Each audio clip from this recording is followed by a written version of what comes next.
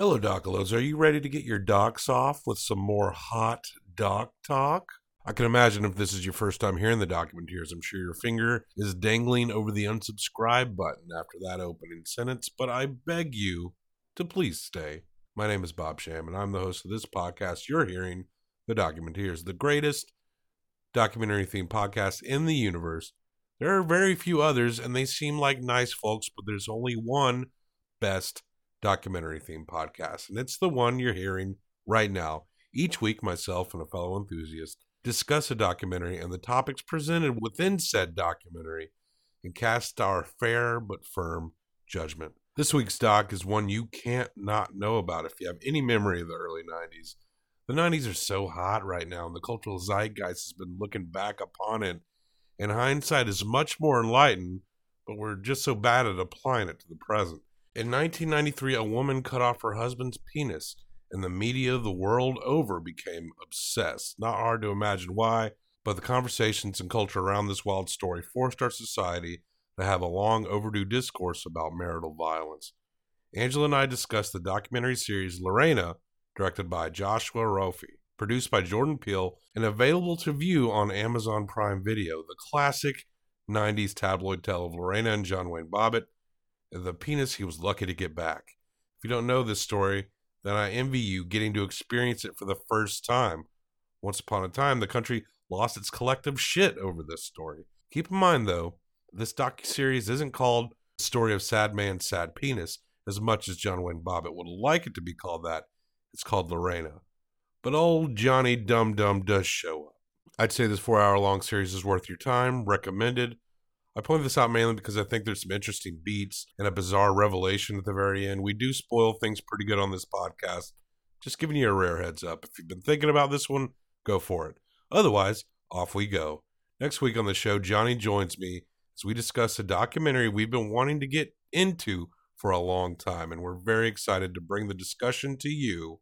Maybe if you were a particularly religious kid in the late 80s and 90s, a youth pastor or a religious school made you watch this stark warning about the dangers of that most vile of musical genres, rock and roll. A satanic panic feature that introduced Christian kids everywhere to some really deep cut, influential punk and metal bands of the day. I bought this hard to find DVD for $17.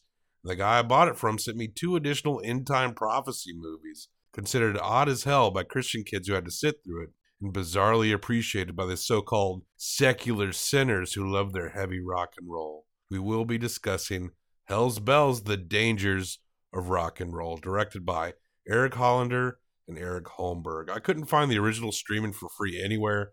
The sequel is all over YouTube if you want to check that out. Slightly more 90s acts, but the same principle. Find out how evangelical children knew who King Diamond was. That's next week, here on the Documenteers. Music clip credits for docu-series we record after each episode as we watch it, and I like to put musical transitions between each part. It's fun. For this episode, we got some fun stuff, and yes, there's a song out there called Lorena Bobbitt. There's a song for everything out there, and it's performed by the New Zealand singer Aradhna. I think I say that right, from her 2012 album Treble and Reverb. A fun tune to start the transitions. After that, we hear the song The Boy from the garage pop group Shannon and the Clams off of the record Onion, released just last year. After that, we hear the song Catherine by PJ Harvey off of the classic 90s album Is This Desire? After that, we hear another 90s classic from the indie pop group Stereolab with their song Crest from the album Transient Random Noise Bursts with announcements. Drink one to the memory of the late Mary Hansen, who we lost in 2002, and is a big reason why that song and record are so much fun. Finally, we end it all with a tune from what just might be my favorite punk record of all time, top 3 at least, another late great artist lost from this band. Rest in peace, Polly Styrene. She sings us out with the song I Live Off You by the influential band X-Ray Specs off the classic album Germ Free Adolescence. There, that was fun. I feel like a big time radio guy there, and hey, all these bands are fronted by women. Huh. How about that? Let's get to the dick chopping. Onward to Lorena by Joshua Rofi. DocumenteersPodcast.com. 5 stars and a nice review on Apple Podcasts helps us out big time. Oh, and also, at some point in the episode, I mean to say Thelma and Louise, but I say Laverne and Shirley. You'll know it when you hear it. I love you, and keep on docking. Here is a motion picture film. 1,000 feet. 16,000 separate photographs. Let's tidy up this tangle of film by putting it on a reel. I get to Prince William Hospital, where I meet a couple of the Manassas City police officers that had been previously dispatched to the call. One of the officers who I know came to me and he goes, "Danny, you're not going to believe this." And I was like, "What? What's up?" And he goes, "This guy's wife pulled his dick off."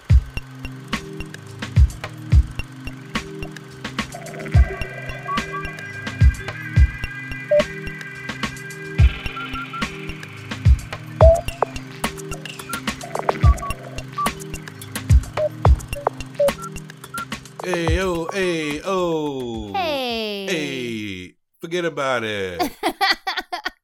Angela, there's something that in year 2 of the Documenteers, I've noticed that we're taking a lot less notes. Yeah.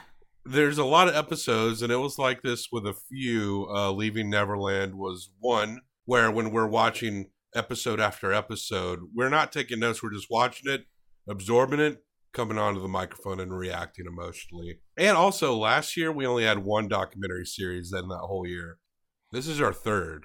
Yeah, we took a lot of notes when we did that first Evil Genius Too many notes. docuseries. Was like 12 or 14 pages of notes on my notepad. Granted, I have terrible handwriting and it was all really big and scribbly because we were watching something, but especially with these docuseries, when there's so many different little things you need to pick up on and pay attention to, taking notes is even harder for me. You either write down everything, or what we've started doing, just write down names and dates. Yeah. Because I definitely had some notes for Abducted in Plain Sight, but they were more just so we could keep time frames straight. Yeah. I'm not against notes. We will always have note-heavy episodes. But the emotional reaction episodes, I think, are better sometimes, more impactful. You get some more off-the-cuff moments with them. We're not such note slaves. I think sometimes the notes hinder us in that way. I think the first time we realized that we could do that and that it could be fun and we wouldn't completely fuck it up was the pill episode. Yeah, that's right. Because we were so sick we couldn't take notes and focus. But we're watching a documentary series. I believe this is on Amazon Prime. Yeah, I think Amazon Prime or Netflix. Let me tell you, Angela, the 90s are hot right now. Yeah. We saw Captain Marvel. I mean, this will drop a month after we recorded it. Sure. But we watched Captain Marvel. It's all 90s. A couple years ago, we had a couple different O.J. Simpson murder shows. There's that Versace thing we haven't watched yet. Yeah. There was something about the Menendez brothers not too long ago. There's all kinds of John Benet Ramsey shit that's popped up over the last couple of years. Revisiting all these true crime cases from our childhood when we maybe didn't really understand all the things that were happening at the time. Yeah. We're really... So much time has passed on this, and this was like the thing to talk about for a year, unless you were Jay Leno and you talked about it for the next 20 years. We're watching Lorena, directed by Joshua Rofe or Roffey. I don't know how to pronounce that name. Is it like R-O-F-F-E? It's R-O-F-E, and the E has the little thing over it. The accent mark? Yeah. It's probably Rofe. like Rofe. Produced by Jordan Peele. Nice. That dude's getting around, huh? At this point in time, if it says Jordan Peele, I will check it out. No question asked. Like, you don't have to tell me what it's about, just because the things I feel like he's been behind have been such quality. I want to see them. I'm so excited about The Twilight Zone. He's a talented dude. Well, which is only on CBS streaming. And he's hosting it. It's not like whatever, but because he's tied to it, I'm like, oh, this should be good. They've tried to bring back The Twilight Zone like 20 times. I have and high it just hopes. has tanked every time. I have high hopes for this one. Also because looking at the previews, they've just cast everyone I love to be in the show, just to see some of these actors that I love that I feel like I don't see enough of.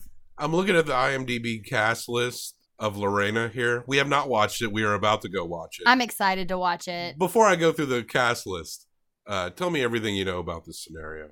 So, from my memory, Lorena Bobbitt is a woman who was in an abusive marriage and something happened and she snapped. And my memory is that she cut her husband's penis off with a pair of scissors and then threw it out her car window. And then I think they found her in her car sleeping at her job or something. And then I know later he became a porn star after he got a new big penis. That's what I remember about this story. Well, yeah, that's kind of how I heard it. I do know that domestic abuse was involved. Even recall that at the time, everyone kind of believed Lorena, but the fact that this guy had a penis and it got cut off was still like the main focus with everything. The one thing that I remember the most, though, about her in this story that really hit me as like a young girl was the conversation, which seemed to be the first time a lot of people were having this conversation of you could be raped by your husband. There's kind of this understanding, especially if you grew up in a society that really valued woman takes care of the house, man is in charge, like woman does with the man. Sure. I mean, I didn't grow up in that, but people did. And that was sort of like how society wanted to imagine it was still functioning, I guess, like in the 80s and whatever. There was this whole idea of that there's no way he could have raped her because he was her husband. But people believed that she was being abused. People are a little more aware of things nowadays. But, yeah. But the 90s we were all progressing towards something. The 90s were not an enlightened time. No, not at all. I mean, that's what I'm saying. There was still sort of this. TV was like booming. We hadn't quite really reached the internet age. It was the days of TGI Friday. Yeah, TGIF. Yeah. You mean TGIF? I mean TGIF. But that's what ABC the F stands for family, is Friday. The ABC block of family or funny. Programming. Because there's also like a restaurant chain. I know. I meant the TV. I was playing off the fact that you said TV was booming. TGIF was a big deal. It's Friday night and the mood is right. Gonna have some fun, show you how it's done, TGIF. So I want to drop some names. Here's some names. I'll just name a few that are in this cast. Joe Biden is in this series. I'm sure it'll all explain itself as we watch it. But what are you doing, Joe? He's on like 3 episodes. Jenny Jones. That makes sense. All those talk show hosts at the time. Bill Clinton is on 2 episodes. He is on half of all documentaries we watch, it seems like. He just pops up. How is he tied to this? Well, he was president at the time. He probably talks about, about how good Lorena Bobbitt looks. She can cut off my penis, right? Probably something like that. Oh, God. Katie Couric. That makes sense. Whoopi Goldberg, who I think caught the penis after Lorena threw it out the window. No. And your dead body be just the welcome mat I need. I think that's why she's in here. Whoopi Goldberg was still like a movie star at this time. I mean, now she's a television personality and on, is it The View that she's on? She's on one of those like daytime groups of women talk shows. I mean, we don't watch daytime TV. We have jobs. Just weird that like the people like Katie Couric, Jenny Jones, people who were like talking about news at the time make sense. I'm very interested to see why Whoopi Goldberg is there because she was an actress at the time pretty much only. She wasn't like a correspondent or a news-ish person. Steve Harvey shows up in this. Oh, okay. For 2 episodes. Anita Hill, who brought charges, who accused what's-his-fuck of sexual harassment. He was like a judge. And Anita Hill was brought through the ringer by Joe Biden during those testimonies. Oh, that's probably why he's there to talk about the culture. Yeah, that he contributed negatively to. We do look at Joe Biden like he's Uncle Joe, doesn't say all the right things, but weirdly relatable. He's like an entrenched fucking politician who knows how to fucking do shit. He's not just Uncle Joe. This guy knows how to fucking... Oh, yeah. If there's an Illuminati, Joe Biden's fucking in the Illuminati. Listen, our impression of who Joe Biden is, we wouldn't even know who Joe Biden was if he could not also be like a ruthless politician. Because you can't get up as high as he did without being that. Yeah. Regardless of your politics. And he's smart enough to know if I ride the train with the normal people, that will just help me. Let's see. Bob Barker shows up. Gay Talese, the writer from... it's the first episode we did for Documenteers. Oh, yeah. The voyeur. The guy in the voyeur. Yeah. Gay Talese in his little suits. Howard Stern. Tanya Harding shows up in one episode. They're just going pop culture route with that. Alan the Dirtbag Dershowitz, who's a big-time lawyer. One of O.J. Simpson's lawyers back in the day. Sure. He's like a royal piece of shit. Is alleged to have been on this pedophile flight that this dude named Jeffrey Epstein I've heard that name. chartered. And it's also alleged that Donald Trump and Bill Clinton were on those flights at different times. And I believe it. I just want to point that out. David Hasselhoff, because why not? David Hasselhoff just might show up in a clip or something. Like, we don't really... I'm assuming a lot of these are talking heads, but it might not be like that. No, but if they asked David Hasselhoff, you know he would say yes. So if we ever make a documentary, we should ask David Hasselhoff to talk on it. How is Jay Leno not showing up on here? They don't throw up one Jay Leno bit. I may have to drop an Errol Morris if there's not one bad Jay Leno joke in this. Hey, what's going on over there? Jay, go back to sleep. Have you heard the one about Monica Lewinsky? They pass back out. All right, let's get our laughs out now because I have a feeling we're not going to laugh for at least 2 episodes. Yeah, but when we get into like 3 and 4, I think there'll be some like I've heard laughing and some women's empowerment. I've heard things get hopeful at the end, and I'm looking forward to that. So I will admit I'm going into this having heard good things about this series, but I'm excited to really find out the details of this thing that I feel like I only know surface. Everyone knows a little bit of something, but I do feel like there's a lot I can learn here. I'm really excited to get into it. All right, the 90s are hip again, y'all. Let's get into it. It's going to be rad. Radical Cowabunga, Eat My Shorts. With Lorena by Joshua Rafi. Let's go. Is it true? Have you heard of that girl, Lorena Bobbitt? We all gonna meet her. Whoa. Have you heard of that girl, Lorena Bobbitt? We all gonna meet her. Well, Angela, it's Jay here. I was wondering if I could tell you a joke. Okay. What did Monica Lewinsky say to Lorena Bobbitt? What'd she say, Jay? Lyle Menendez.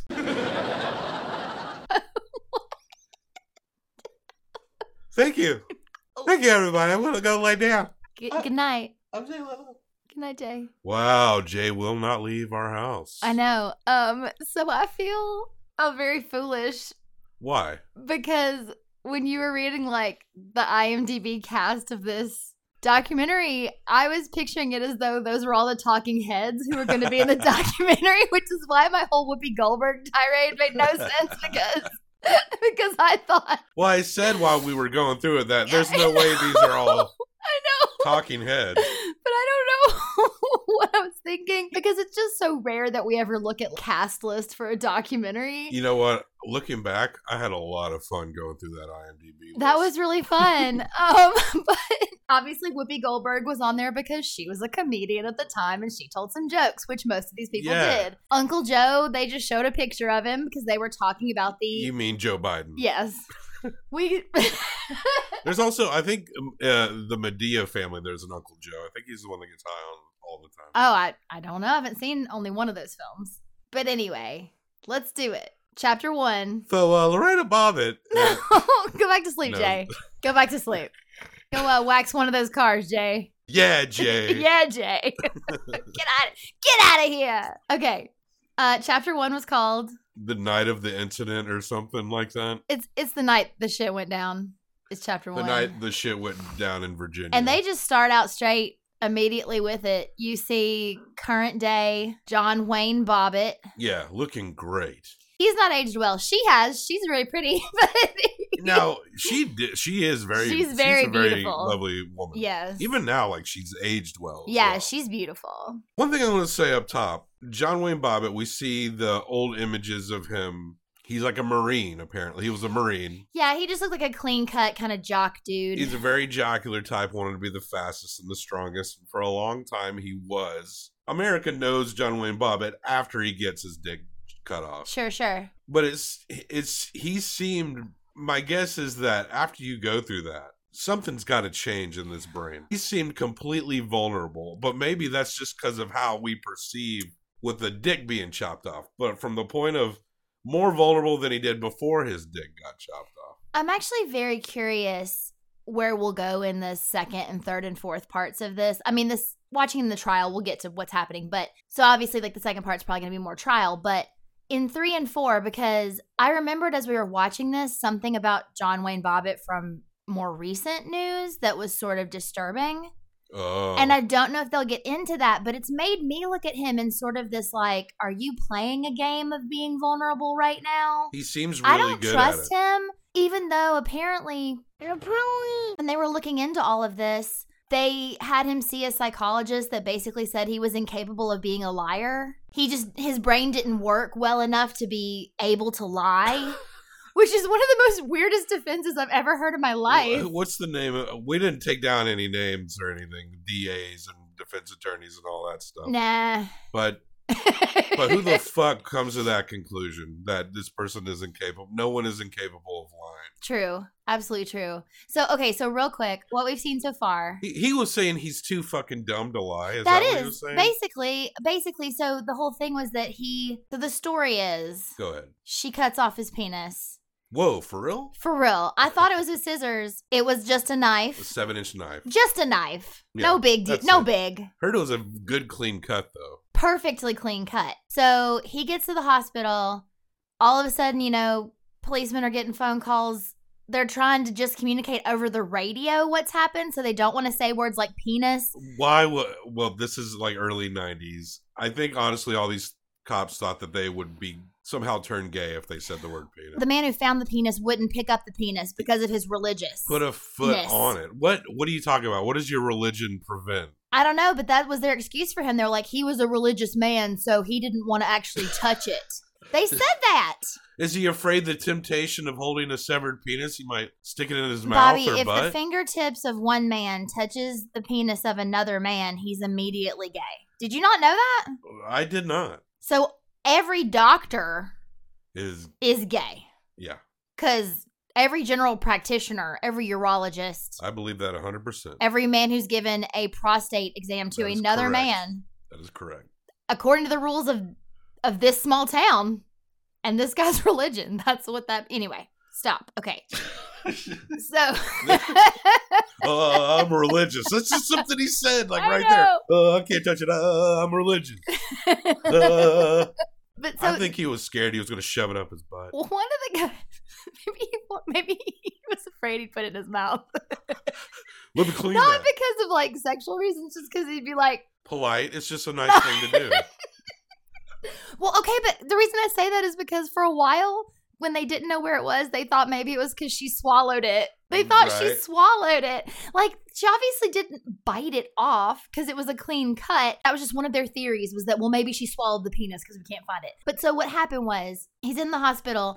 They're trying to get, one of the policemen actually did say the reason he wouldn't say the word penis over the radio is because he knew that, like, news people listened into their radio frequencies.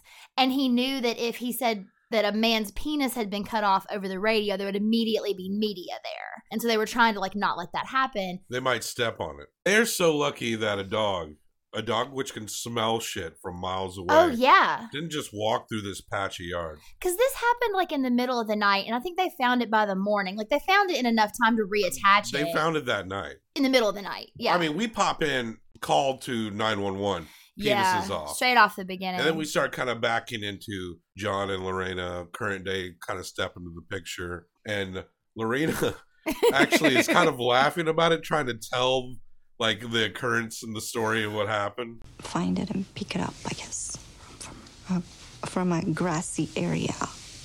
Oh my gosh. Oh my gosh.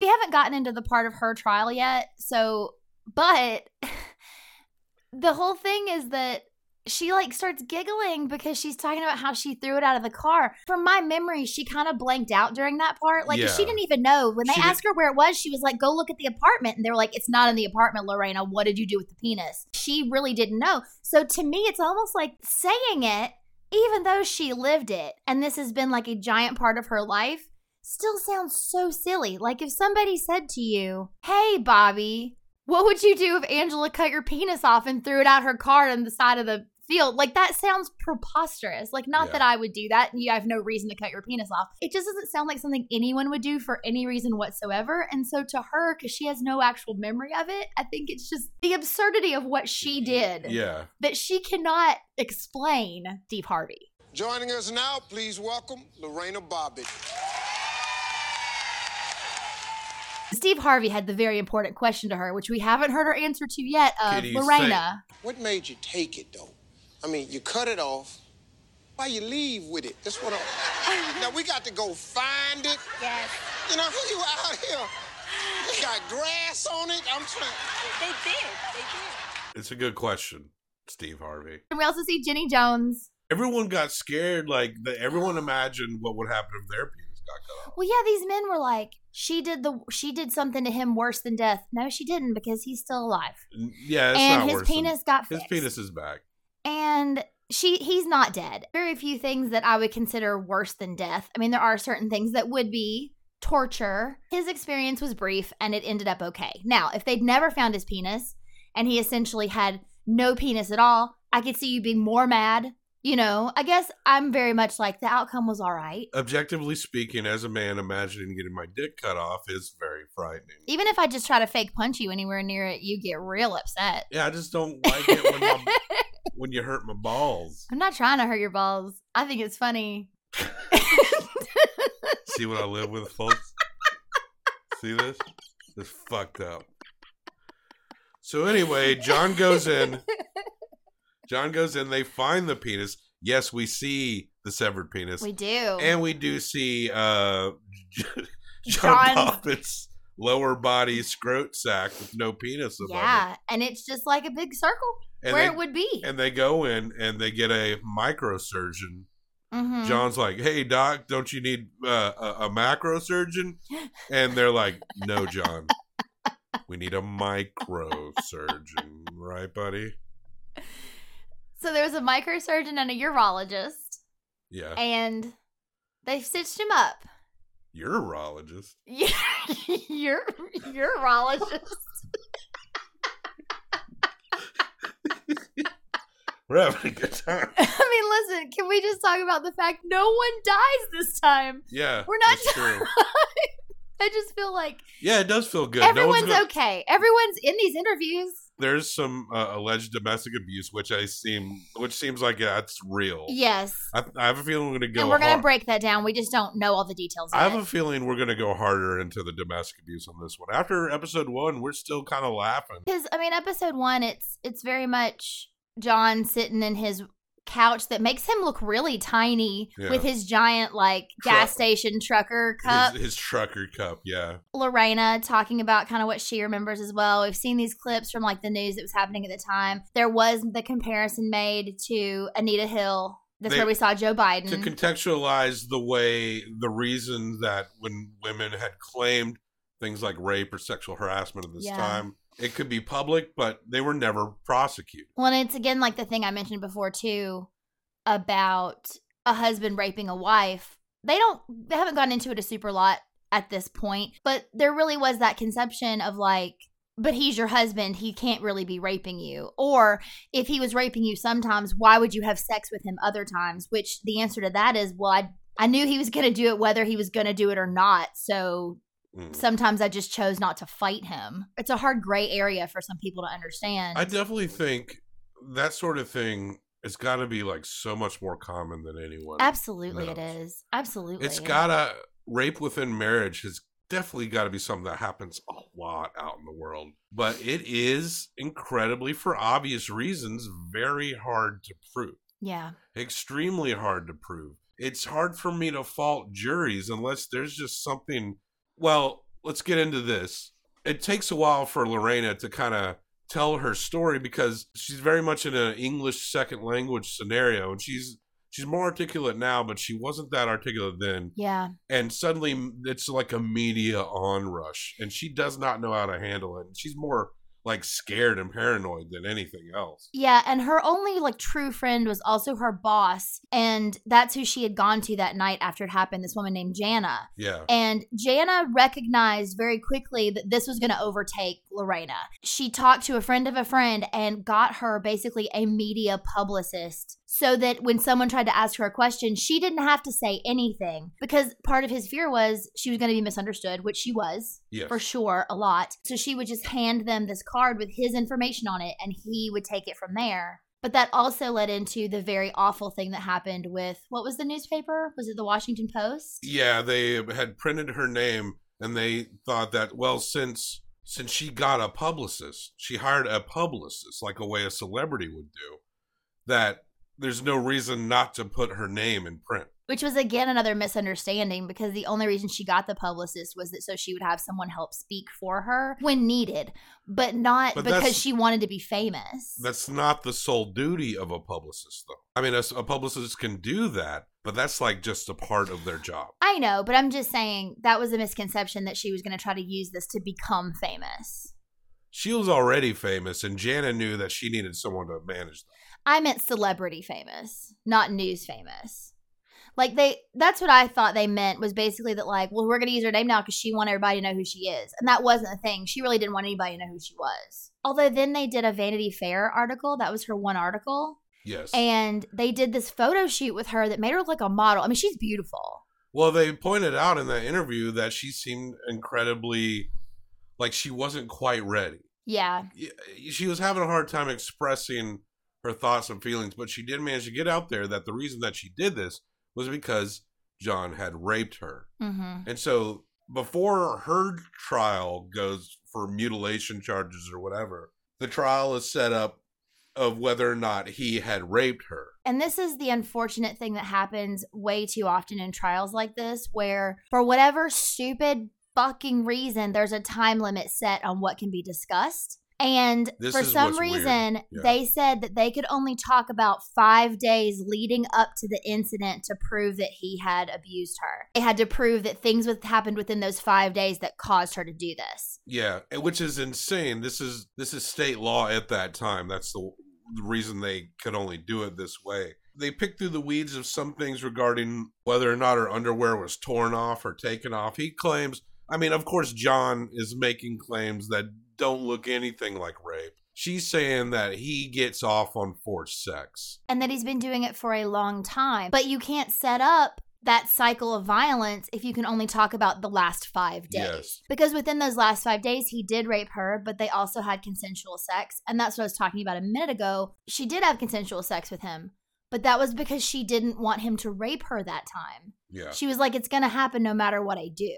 This is just one of those so unfortunate he said, she said situations where there's not physical evidence to prove. And this pair of underwear that was torn, that was like her proof, was that he tore my underwear. But they had a forensic person look at it and say that it must have been cut. It was like impossible to tear. Yeah, that seems so, the way he was talking about testing, it seems so flawed in so many ways. I like, know. Was he tearing it at the right place?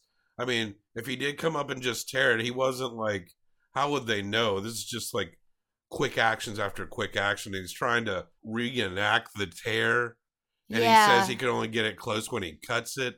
I mean, sometimes things tear right along like a line, you know. This was really the only evidence they had to present in terms of whether or not he had raped her that night. And other than, I guess, the extremities of her actions when cutting his dick off. Well, yeah, and there had 2 jurors that they interviewed. One guy who seemed to be enjoying himself, an extreme lot to be interviewed. Like, the guy seemed like he was really enjoying it. The lady was interesting because she was talking about the underwear, and she said that I think up until that point she believed her, but then the underwear put doubt because she was like, if this really happened and this was really true, why would she now lie about this? I have an argument for that. I don't know what'll come out. I don't know if Lorena will speak on it. Even if she cut that underwear, because their argument was she cut his penis off. She left the scene of the crime. She threw it out the window. She went to her job, which was a nail salon. There's scissors at the nail salon. So they basically said she went to the nail salon to cut her underwear up. That is not what I think happened. Oh, is that what they were implying? Yes. Okay. They were like, you go to the place where the scissors are. Like, it was a little ridiculous. As but if every house doesn't have scissors. I know. Well, here's what I would say.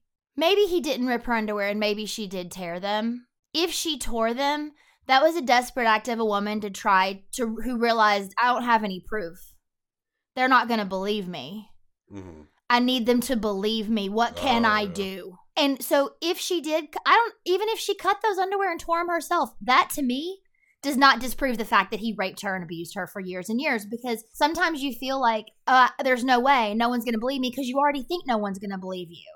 because no one believes half of anybody who comes forward. Well, the jury declares John Bobbitt not guilty. I can understand why. There's just not a lot to go on. If you have like a shadow of a doubt as to whether or not there is guilt or not guilt, you have to be pretty absolute. That's what they tell you to be. 100%. You can't convict someone if if there's a doubt. I mean, I have a funny feeling, as you mentioned earlier, over something that you've heard, that the case against Bobbitt's so-called peaceful, dumb can't lie nature is just going to look more and more weak. Yeah, definitely. And there's a very funny part where his lawyer comes outside after the trial and is doing a big press conference. John's testimony yesterday was very persuasive. Anybody who's met John and spent time around with John, the one thing that everybody has told me consistently is that he's incapable of telling the truth. Even when it hurts him, he's incapable of telling the truth. I mean, telling a lie. Straight bad. Thank God I didn't say that upstairs. It's very funny. He's got to go back in court before the end of that month because it's Lorena's trial on mutilation or whatever she's being charged with. And that's the trial that everyone's really looking forward to. Yeah. Because I think she's going to have to be on the... She didn't really get an opportunity to tell her story, especially with that weird law. But we'll see what happens going in because everyone's more excited about this trial. And there's going to be cameras in this one. So in the trial, to say whether or not he raped her, they did not allow cameras in. So there's a lot of like drawings. But this one, there's going to be videotape. The courtroom artists, unsung heroes, they're often so good, you know? And there's like speed there too. That's like good cartooning and the way he's capturing people's features and stuff. That's really good. Like there's good artists, but you got to be like a very specific type of artist to pull that off. But anyway, we're going to go into the second episode now. Yep. And hold on to it. Bye. Bye. When I was a boy, I loved not to cry. My daddy would scream, I learned how to hide. Therefore could I run with this ribbon of mine, leading me back before it unwinds. If you ever change your mind, if you ever change. Okay, so we just watched episode 2 of Lorena by Joshua Rolfe. Yes. And we are post John Wayne Bobbitt's defense trial. Seemed like he had the roses thrown out for him on that one. He seemed to, they only allowed for 5 days worth of incident to call upon. Nothing before, nothing after. It was basically, he was acquitted of, what was the exact charge? Was it rape or was it just abuse? That he raped her that night that she did that. He was being charged for rape that night. Just for that night, which is why they said, why they gave the excuse for only doing 5 days. Well, so we're leading up to Lorena's defense trial, and her publicist and shit managed to get it pushed back and back into January, where it happens to be high TV ratings. Meanwhile, John Bobbitt's lawyers is like, you need to go off to this ranch out here and just hang out. And you see pictures of him on the ranch hanging out with cows. Yeah, hey guy who just got your penis reattached, ride some horses. He told a story about getting kicked in his dick. Oh yeah. And it's like, damn, he said a bull kicked him. And it's like, wow, dude, if a bull kicked you in the dick, you're very lucky. He also says that while he was there, he had a girlfriend and they had lots of great sex. Yeah, just to show like my penis worked, god dang it. But he couldn't stay with that girl because he couldn't stay at the ranch forever. Was she real? I thought it was going to take 2 years for this shit to heal. And this guy's talking about, we don't even know if he's telling the truth. I don't believe him. Because he's talking about how he wished he'd stayed with this girl. Because I was like, oh, are we about to meet this lady? There was not a photo. He's like, no, there's nothing. She didn't mean that much. I mean, no offense, lady, if you're real, but like, they didn't show a photo of them together. She's really into stitchy dicks. Ooh. Dicks with stitches in them. Stitchy dick. But John he doesn't want to hang on the ranch. His lawyer told him to lay low. But he's got to go win a John Wayne Bobbitt lookalike contest at Hooters in town. Howard Stern throws some thing for him where they raise his money for him, and there's like a dickometer. Yeah, they raise almost $200,000 for his penis. Yeah. Don't understand. And he starts hawking shirts. Like, this guy seems to have no bones about reliving this moment over and over and over again. No, because he's famous now. But this guy, he's showing off shirts. Present day John Wayne Bobbitt, showing off shirts that he sold 25 years ago. And it shows a picture of a woman wielding a knife. Yeah. And it's like, man, you know, if you truly were the victim there. But this guy is like, this is the episode that really brings home, this motherfucker is dumb. D-U-M dumb. Yeah. Like dumb to dumb. But so that's why he ignored his lawyer's advice and is now hawking merch, capitalizing on the fact that his dick got cut off. So he's going around having a great time. Meanwhile, Lorena's essentially depressed and hiding at her friend Jana's house on the couch, doesn't want to do Christmas, doesn't want to go anywhere, doesn't want to do anything because she's fucking depressed. She also, at this point, the prosecution comes to her and says, we want to offer you a plea deal. And if you'll say that this was premeditated, then you only have to do 4 months, which to me, for like a second, I was like, maybe that's a good deal. Yeah. But she can't do it because all she's wanted since she was 16 years old is to live in America permanently. And if she pleads guilty to this, then she has a felony and she cannot become an American. Right. And so it was more important to her to fight it and risk 20 years in prison instead of having to go back home. Like, she wanted to stay in America. She wanted to become an American citizen. She's originally from Ecuador. Then her family moved to Venezuela. Yeah. She always wanted to come to America. So for her quinceañera, instead of throwing a big party in Venezuela, she went up to America, loved it. When she turned 18, she came up on a student visa. Lived in, I think, Virginia. She has family here. Yeah. That are also from Venezuela. So she stayed with them. And they were very strict, very Catholic, I guess. And she meets this handsome Marine. And yeah, he's a good-looking guy in his young Marine uniform. They were a cute couple. And this is her first true boyfriend. Yeah, she's never even had an unchaperoned date before. She's Right. definitely not had sex before. He is her first everything. And she even says on the stand that he was everything to her. Yeah. He represented everything. And they ended up eloping, and she never returned to the den mother's home. Yeah, and apparently according to someone in the family that she had been staying with previous, it was like an aunt or something, said that Lorena's parents were really happy because from Venezuela looking in, it looks like, hi, she's doing great. She's got a husband. She's going to stay in America. She's got a job. Like, she's being successful and they are happy, but they've never met this guy. But the family in Virginia, They don't like him. They don't like him. The mom says he's good looking, but he doesn't seem to be like a good man. Yeah, and the girls, so that family had 2 daughters. One was a year older than Lorena, one was a year younger than Lorena, and neither one of them liked him. Yeah. They got a bad feeling from him. They say he liked to drink a whole lot. At this point, the trial starts. Yeah. This is kind of starting to stuff we're talking about is coming out in the trial. So they're doing all these witnesses basically to set up from the beginning of their relationship after they got married. Within a month after they got married, the physical abuse started. Yeah. And at first, the John Wayne's attorney is throwing up witnesses on his behalf. Friends who are around at certain points. Oh, sure. Where maybe she like got jealous or something. Or these all sound very normal when you're in your very first relationship. Getting like very jealous like that. Like, I didn't necessarily doubt those stories. I just didn't think those stories disproved her claims. She got mad at like an amusement park and I guess was punching Scratched at him him and or scratching at something. him. I've seen people lose their shit. But also violence cycles. So where she feels afraid when she's alone with him, maybe slightly more emboldened to fight back if it's in front of people. Who knows? I'm not a psychologist. But that definitely happens. Sure. And then you pay for it later in some cases. Yeah. Or maybe that was before it had gotten to that point. The other interesting thing about that is the person who was telling that story was his sister-in-law. Right. And the first story Lorena tells about the first time that he ever punched her, his brother was in the back seat.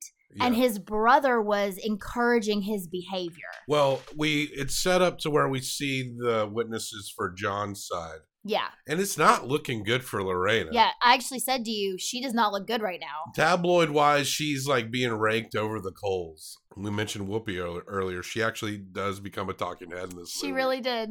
She's really in it. But she provides a good context for the time and the way a lot of women reacted and what a lot of women felt when they heard Lorena's story. But the time comes where it's Lorena's defense. Mm-hmm. And she does tell the story of the first time John hit her with his brother in the back seat. Something about where he was drunk coming out of the club or something. He's going really fast. She's getting scared. She grabs the steering wheel and he punches her hard in the chest. Yeah. And apparently the brother was in the back seat reacting like, yeah, that's right. That's right. Right. There's a scene in the first episode where John is on a talk show. He's surrounded by his family. He's sitting next to his dad. I can't remember off the top of my head the context as to why he was bringing this up in this way. I guess they were trying to say how John doesn't cry. And he talks about how, no, you could ask, and he's pointing at his dad sitting next to him. He's like, I could deal with a lot of pain.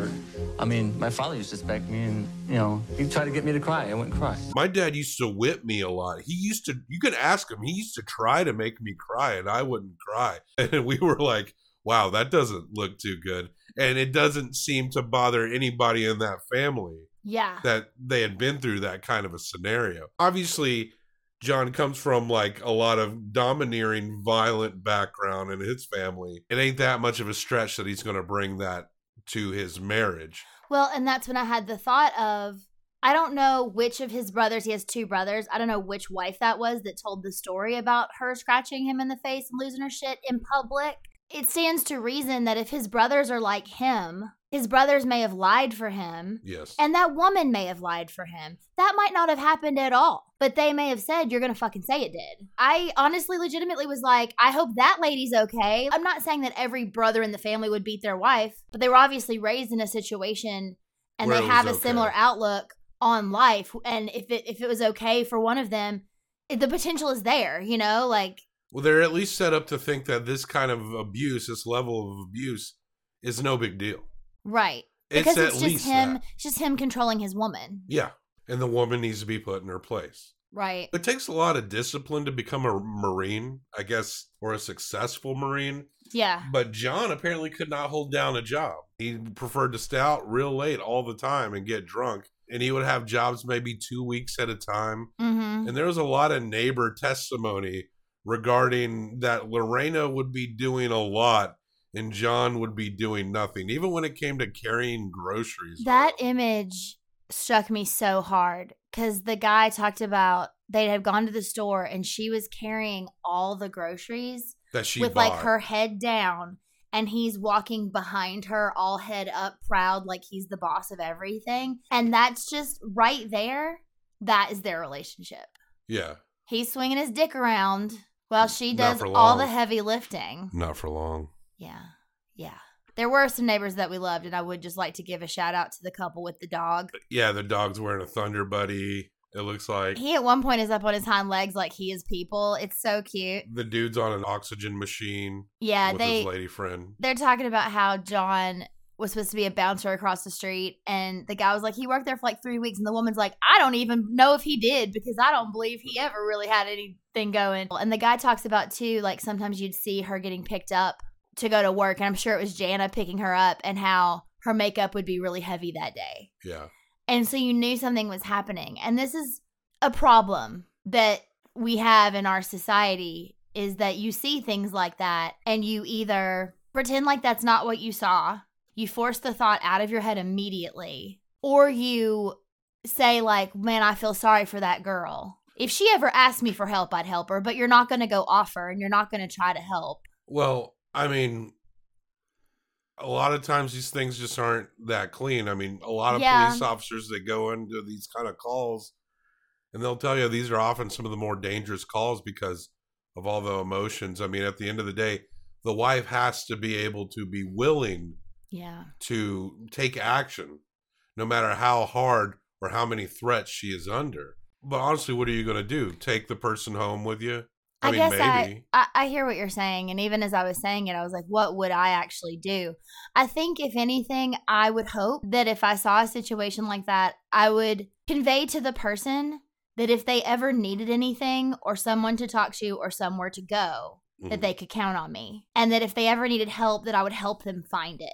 Obviously wouldn't promise that I could help myself because I don't know what that would be. Like you said, I couldn't take someone home, but like... Well, you used to work at a women's shelter. I did. You could recommend that. Absolutely. Right. And there's different criteria for getting into different shelters. It's really difficult sometimes. The waiting list, they can be full. The shelter that I worked at in particular had a population of women who were in danger. They needed to be there because if they weren't there, their abuser was going to find them. And it was a dangerous situation, and there were families there. And it was really difficult to sometimes get, these phone calls too, because someone might call just because they want to talk to somebody, but they're still not ready to even tell you their name or where they are or what's going on. Right. Lorena's defense comes up, and there's a lot of witnesses on her behalf, a lot of neighbors. Most of the neighbors that we talked to in the series, including ones that knew John personally and played basketball with him, they went on the stand and they testified that John told them that he likes forced sex. Yeah.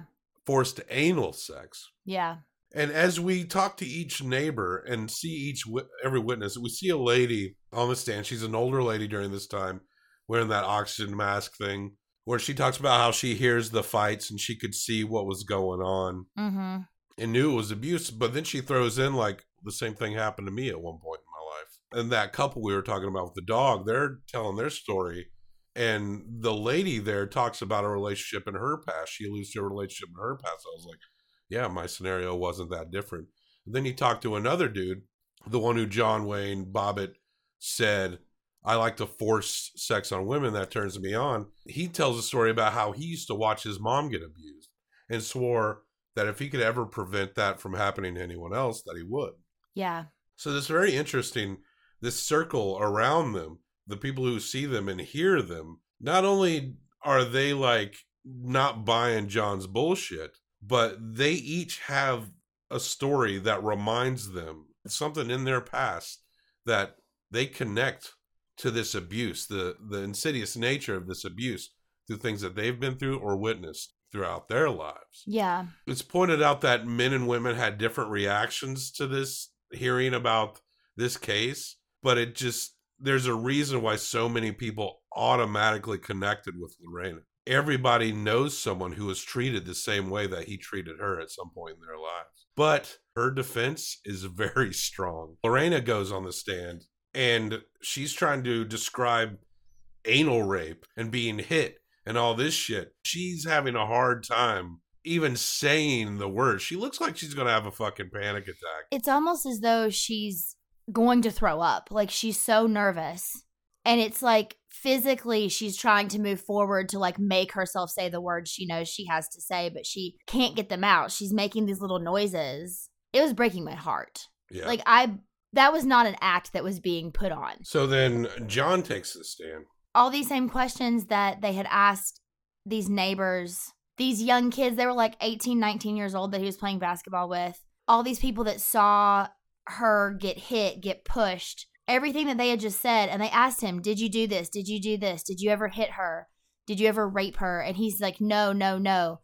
Do you enjoy forced sex? And he says, no. He did admit that he would push her and hold her down, which I can only imagine is his way of saying like, that explains the few bruises and things that she may have had, is that he says it was self-defense, that he was holding her down so she wouldn't hit him.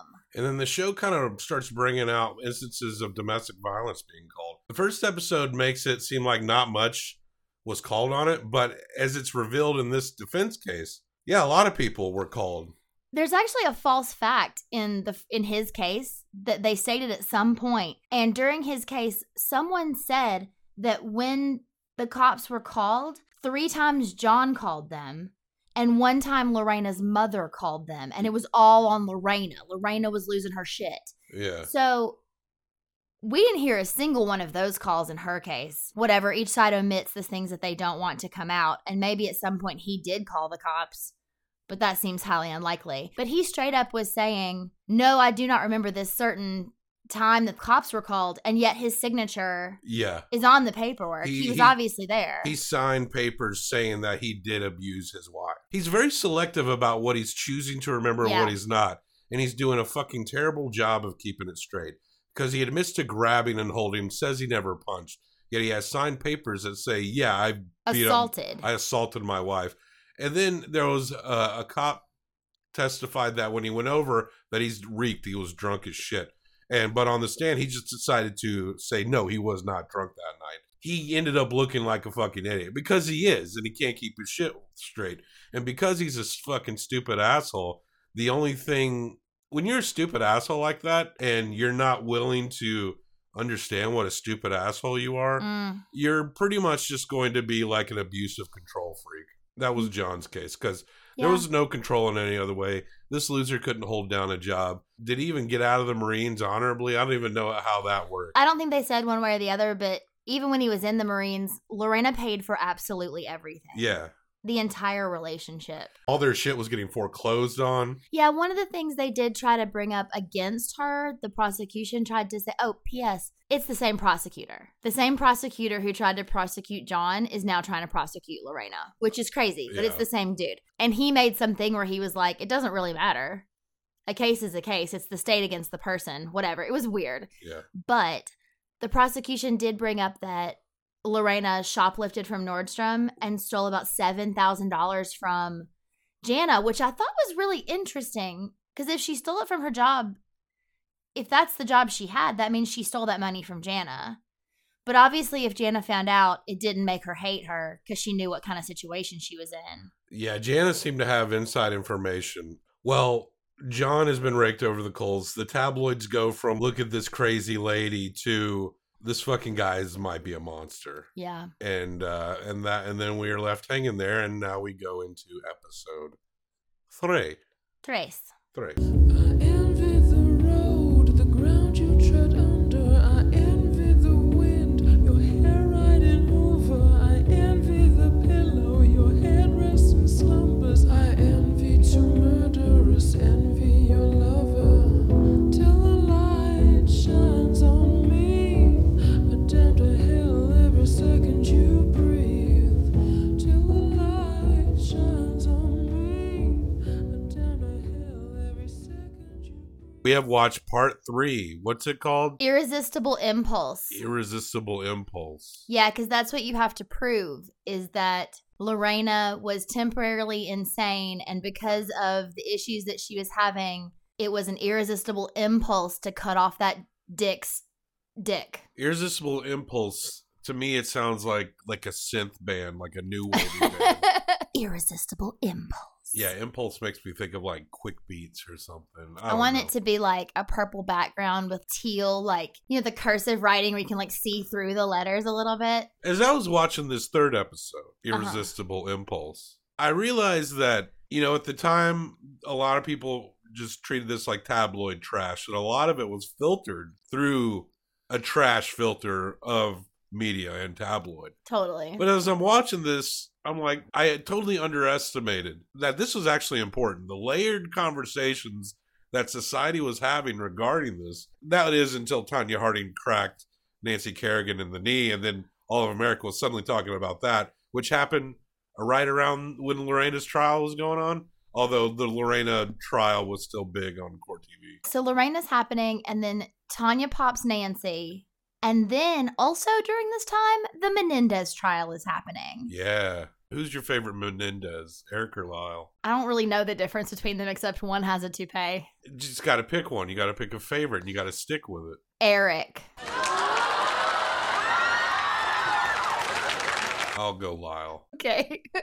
We haven't brushed up on that one. I'm sure that docuseries is a coming. And we also see as Lorena's going through this, she's on the stand talking about how she goes through abuse, and the way she's communicating how she's controlled seems very, very familiar to a certain group of people, mainly Spanish-speaking immigrants in the United States, and a lot of people in the Manassas area around Maryland. A lot of that community comes out to support Lorena, and it's a huge deal. Very inspiring moment there. Started crying. It was so touching. These people who literally had nothing, taking the train as far as the train would go, picking each other up, offering rides to people. One woman told a story about how she only had $5 in her pocket, and she wasn't sure how she was going to get from the train station to the courthouse because there was no other public transportation. And she talked to this cab driver and was basically like, how much would it cost? And he said, I'll take you for free. My mom was abused. I'll just drive you there because you're going to support this woman. Because a lot of the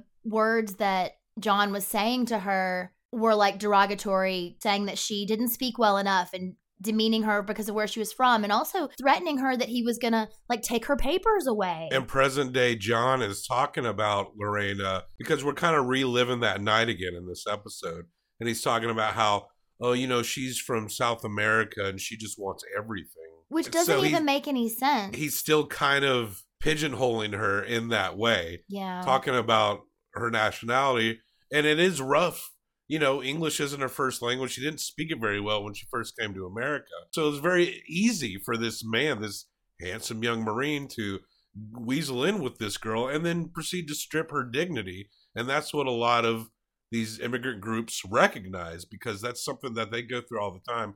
And I can't help but think about what immigrants, and specifically Spanish-speaking immigrants, and if you have a Middle Eastern accent, like what you're going through today. They don't talk about how white hate crime is increased in the country, how immigrants have been scapegoated for years. They've definitely been scapegoated in the Trump administration, but it's actually been brewing. They've been baiting this kind of thing for a very long time. Immigrants aren't the problem in our society. Machines are taking your fucking jobs. That boss man at the coal mine, he's got something that does what 10 of you motherfuckers do, man. Also, during this time, and I'll just talk about this for 1 second, because throughout this hour, it made me very upset, but I don't want to go too long on it.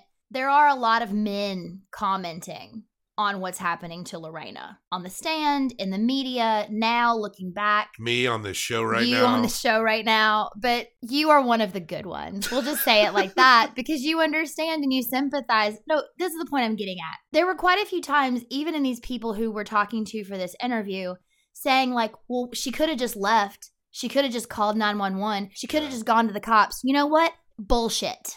You can't. She was in a place, and women are in a place who are abused in this way, where they don't think they have any options. John convinced her that if she left, he would find her. It didn't matter. And there are statistics that prove that, and they quote them in this documentary, that a woman is most likely to be killed by her partner in the process of leaving or in the first 6 months after they've left. And it's because that man is so angry that you're actually standing up for yourself that they fucking can't stand it. And they will murder you rather than lose you or be ashamed by the fact that you left them. And there's so many more things that go into that. But like, one of the things that they talked about was that at this time, there was no domestic violence hotline. There were no shelters that were funded by the government. We didn't have those things. This is what I mean when this is a lot more important.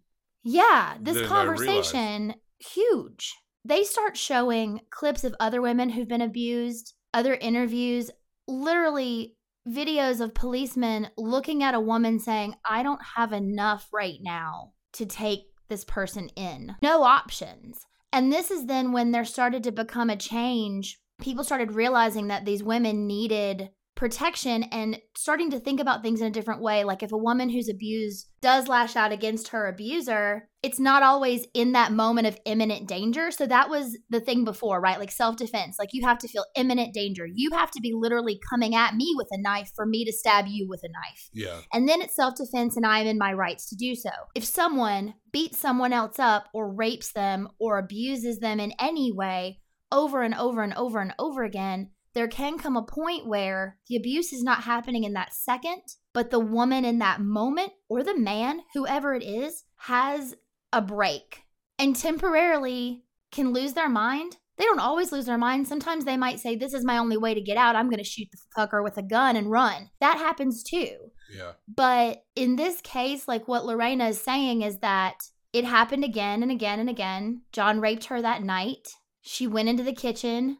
She saw the knife and she doesn't remember. But in that moment, everything flashed through her head. She has a memory of like remembering all the bad stuff. And then in her head, it cuts to she's in the car and then freaking out.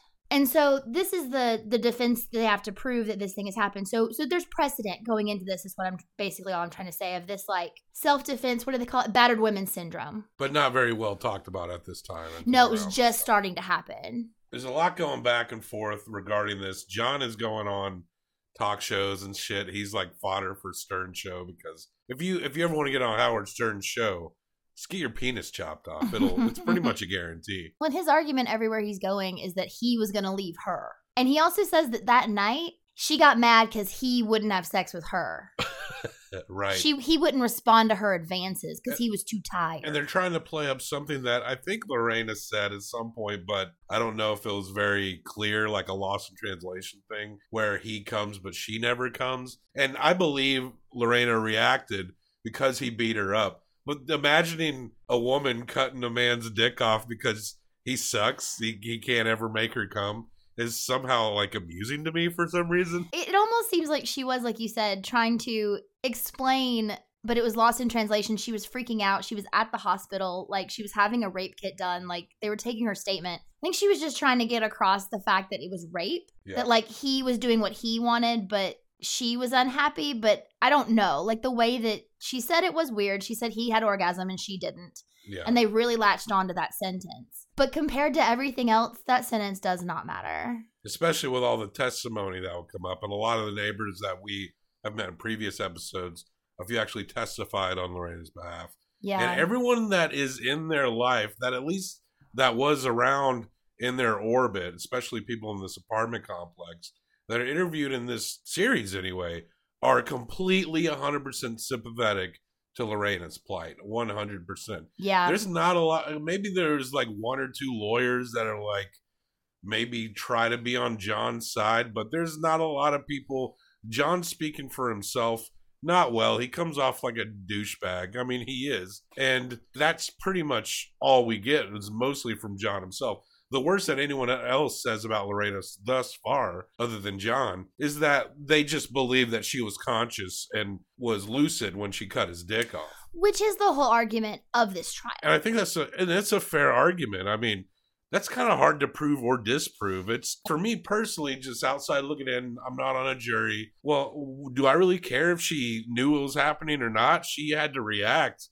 And I could just see getting that boiled up and pissed, getting like so mad that you lose control of your actions, but you still are conscious, you know? I think it seemed like if she really did black out to me, it was after she cut the dick off and maybe there's some compartmentalization going on. And she's like, what am I going to do? I'm going to get in the car and just start driving. That is kind of what I assumed before we watched this, was that she cut his dick off and then she didn't know what until she was at work. That's what I thought. As far as how she didn't know where she threw the penis, like she didn't know, like all that kind of stuff. I knew she didn't remember chunks. And you can kind of go into shock. So I kind of assumed she went into shock after it happened. Like she actually was like, I can't believe I just did this. Absolutely. That's very believable. Absolutely. We see it several times. Severed penis pics. And my favorite, which I'm thinking about using for the show pic, John's scrot, the naked bottom half of his body without a penis. You have to be careful because two reasons. I'm not really going to do it. But okay. Go ahead. Jesus. I don't want. Yeah, I'm going to start putting like heart, like severed like body parts for show descriptions. I mean, it would be hilarious, but also it's not probably smart. I would think it's funny, but like I need to accept that what I think is funny is not always. I feel like maybe you make that version and just send it to your friends, and then you make a real version. I'll print it out, frame it, put it up in the living room. I don't know about that. Maybe in this room. Yeah, I could go into your office, print it out. You may surprise you in your office with it. Be like, I got you something. No. So here's what I would say though. I would argue if we believe that someone could go into shock and not remember after having cut off a penis. But the shock of the blood, seeing the blood and all that shit. Or the what did I do, or the what just happened. Could you not, and this is what I think truly, I believe her. I think that same feeling of overwhelm and shock and like whatever happened when she did see that knife and she went through, it was almost like her abused life flashed before her eyes and everything at one time happened. And she just like became a zombie or just like spaced out. I mean, there may have been some level. There was some level of her that was conscious. She has no or freedom. she couldn't have done it. She would have fallen down. She's no freedom. And the only time she feels even remotely peaceful is when he's completely not there at all. Yeah. When he comes home, she's wound up. One other thing I wanted to mention before we talk about the different like psychiatrists and psychologists. Oh, he made her have an abortion. That's what I was going to talk about. She decided a little ways into their marriage to stop taking her birth control. She did not talk to him about this, but her plan was that she was married now and she was ready to have a baby. She was a virgin when she got married. Okay. So she got on birth control to not have a baby. You should talk about decisions like this with your partner, right? Yeah. But she thought, it's time. I'm married. I'm going to have a baby. She got pregnant. He was real weird too. He was like, I didn't know anything about this pregnancy till she came home and told me. Well, how do you think you find out, John? That's kind of how it works. When? She should have fucking told him before she was pregnant. I mean, I guess. At that moment, he made her choose. He was like, hey, your friends had abortions. Why don't you just go have an abortion? But Lorena, Jana's had 3 abortions. Throwing Jana's bullshit out onto the stand. Like, that was such shit of him. You know Jana was like, what the fuck? You saw Lorena's lady lawyer kind of turn and just be like, oh my God, I can't believe he said that. But here's the thing. If you find yourself pregnant, you decide together what to do. If you decide to get an abortion, unless your you husband's support each other about it. This is what I'm saying. John Bobbitt not only gave her an ultimatum, which was me or the baby. She basically was like, well, I'm not going to leave you, right? Like, she thought marriage forever. So she, I guess, goes along with this abortion, but he takes her against her will. But he not only takes her and makes her do it, he makes her feel like a piece of shit for doing it. Yeah. He tells her, you're going to have to go where the dirty girls go. He talks about how big the needles are and how much it's going to hurt. He's not only someone forcing her to do something against her will, he's also making her feel like a piece of dirt. She doesn't really want to have an abortion, therefore she shouldn't. No, she shouldn't have. She should have left then. She should have said, okay, I choose the baby. And who knows how that would have worked out, but I mean, hopefully better than it did. I think if we could at least agree that they probably weren't ready to have a baby. No. I mean, imagine that could have been trauma for the kid, but we know this more now. Before I knew that, I actually said to you, I think after the first episode, I'm really glad they didn't have children. Yeah. There was a lady who went in, I don't remember her name, but she went in. Lorena worked at a nail salon. Mm-hmm. This is before all this happened. She goes in, and she's getting her nails did. And Lorena rolls up her sleeves, and her arms are covered in bruises, and her wrist just looks like it's been ringed to death. Lorena notices her noticing it. And she kind of gets very self-conscious. This lady starts talking to her, and she's like, look, you can come stay with me, whatever you need to do. And the lady talked about how she got even more and more scared. And Lorena was like, no, he'll kill me, and he'll kill you, too. Mm-hmm. He will kill me. He will kill us both. And this lady did everything she could. She really wanted Lorena to girl, let's leave right now. We go right now, Laverne and Shirley, you know. 1, 2, 3, 4, 5, 6, 7, 8, Schlemiel, Schlemazel, Hassendampf Incorporated.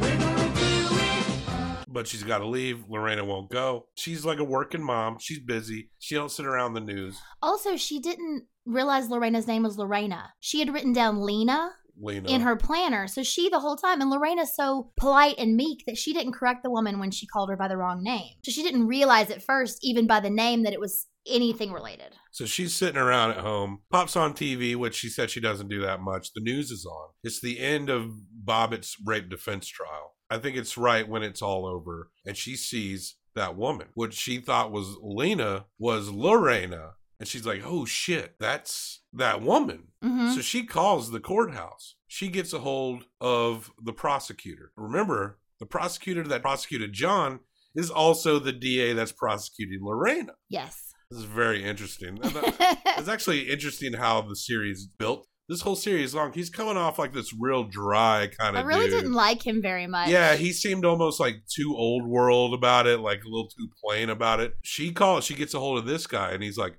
well, look, the jury's in. I really could have used you, but the jury's deliberating right now. But he knows that Lorena's defense trial is coming. He's going to be the DA trying to prosecute her. But he gives this woman Lorena's defense attorney's name. Yeah. And then they link up And throughout that trial, he later also ends up giving this woman the name of like a psychologist. He was the forensic psychologist. Yeah. Something forensic. But he, earlier in the trial, had said that he thought Lorena completely premeditated. He didn't believe that she didn't know what she was doing. He talks to this woman, and he changes his story. Yeah. Because after hearing this woman say, it was 3 days before the incident, that this woman saw her, and Lorena saying to her, like, no, he's going to kill me, and being so scared to death that she's shaking. Yeah. It was proof to him when she was on the stand and she gave her testimony. Yeah. And then it was the prosecutor's turn. Yeah. And he said, no questions. No questions. And then there's this picture.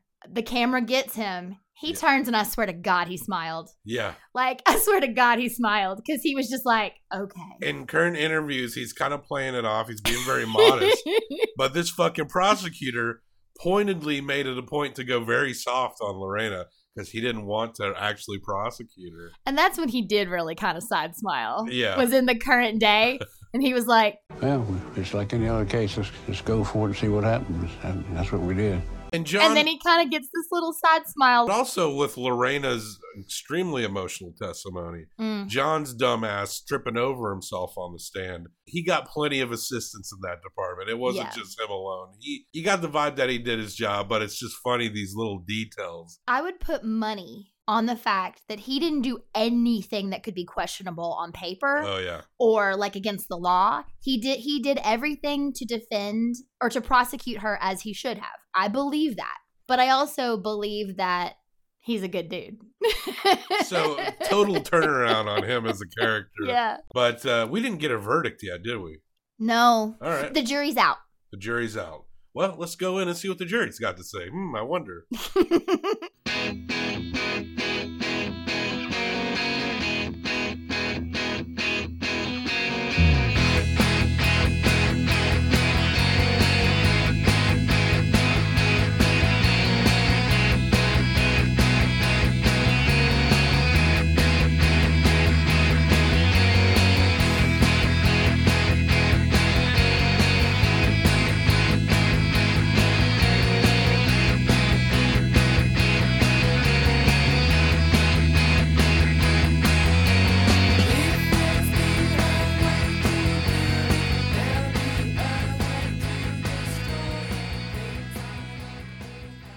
Not guilty. Not guilty. By reason of insanity. So I guess we can just go on home and forget this whole ordeal.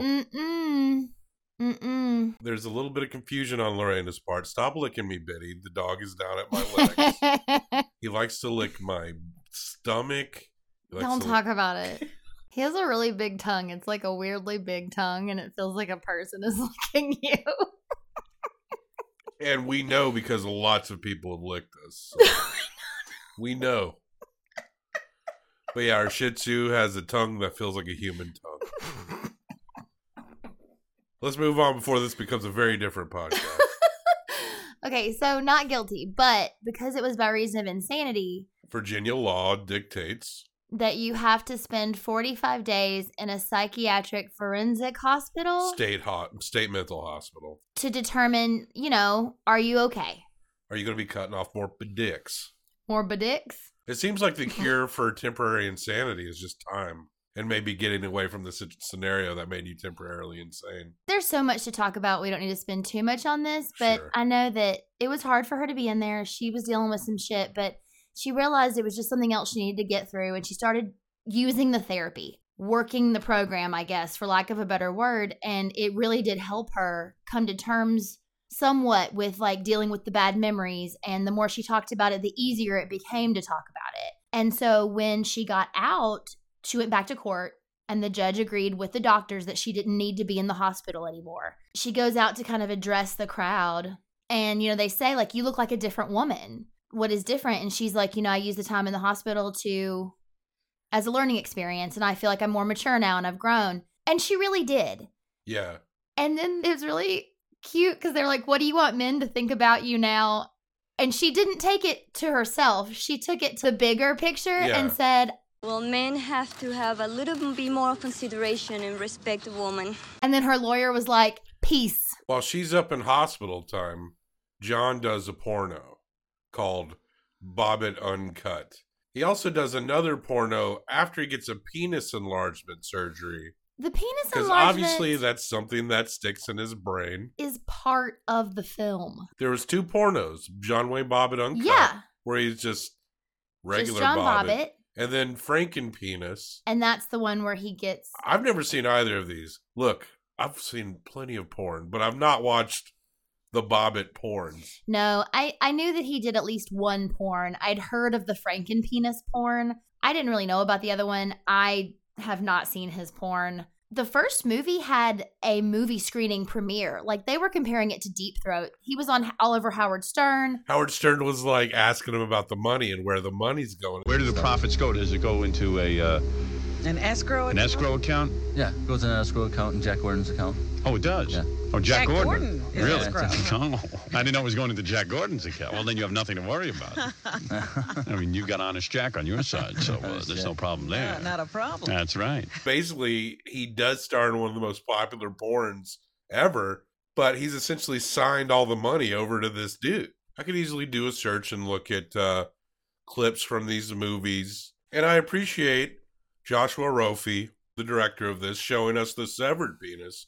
And Multiple times. And especially the picture of him naked from the waist down. Multiple times. With his dick cut off, all the scrotes hanging out there. Mm-hmm. But you should have showed us his erect penis.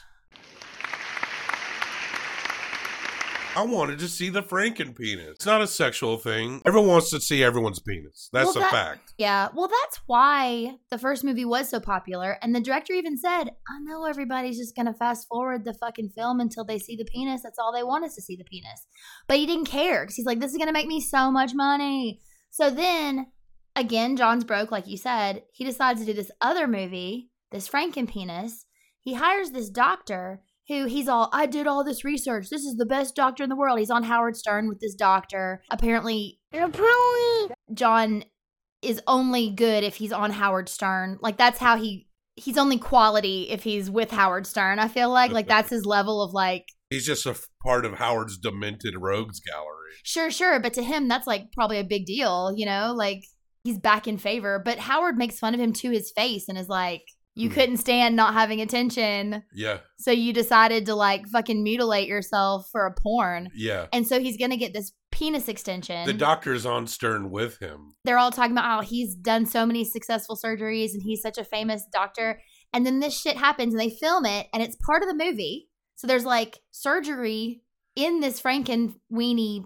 Yeah. Frankenpenis, whatever. But it mutilates him essentially. Yeah. And the doctor is forced to stop practicing whatever version of medicine he's claiming to do. Because he fucked up a lot of people. I don't know if people came forward after John so publicly was fucked up by him, but this guy had count after count after count of person who he fucked up their penis. This dude was not a good doctor. Right. The worst thing to happen to John's penis was not when Lorena cut it off.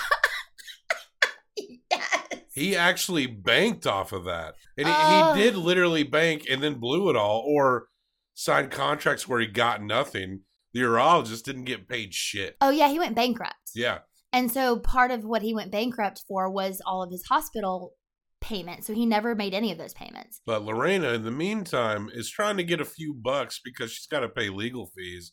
And she knows she's got a movie, a story in her. It's not probably as bad a contract as what John ended up with, but Jana, her old friend Jana, managed to get like a 15% cut, and that's separate from what her manager is getting.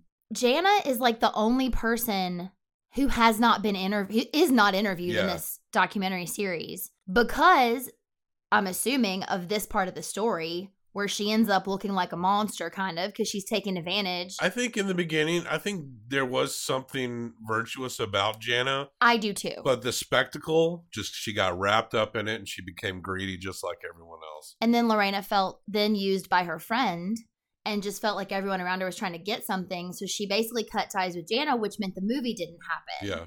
So then Lorena didn't have any money. She just wanted to move on. And her family has come up from Venezuela to support her. Mm-hmm. But this drives her to go back to school, get an education, and work to make money for her family. She comes from a very traditionalized background.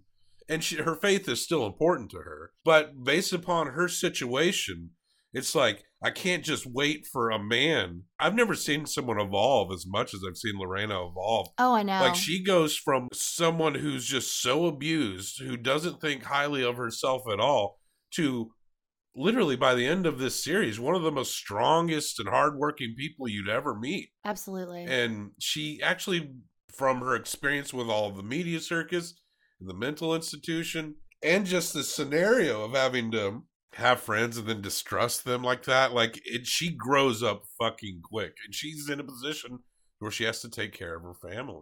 But Bobbitt, he's the doorman at the Bunny Ranch. Yeah, doorman at the Bunny Ranch. Bunny Ranch is in Nevada, sex work is legal to a certain extent. Yeah. These women are escorts, essentially. The guy who ran it, I can't remember his name. Doesn't matter. He's a self-admitted media shill. And he's like, he could advertise in this way to have Bobbitt just greet Johns that come in. Because you can't advertise. That's the thing. Right. You cannot advertise, but you can promote. So he could have someone write an article about him, or he could, go on a talk show or like a morning radio show with John Bobbitt, but he can't have an ad because it's sex work. And so people walk in and they're legitimately surprised that fucking I went here to get up in a lady and John Bobbitt's standing there. Or they went there to meet John Bobbitt and then end up getting drunk with him in the corner, and the ladies are like, "What the fuck, John? That's our job. You're taking our money." They try to give John certain things to do, like bartend or limo drive, but it turns out John's not fucking good at anything. He's actually barely good at just greeting people at a door. Yeah.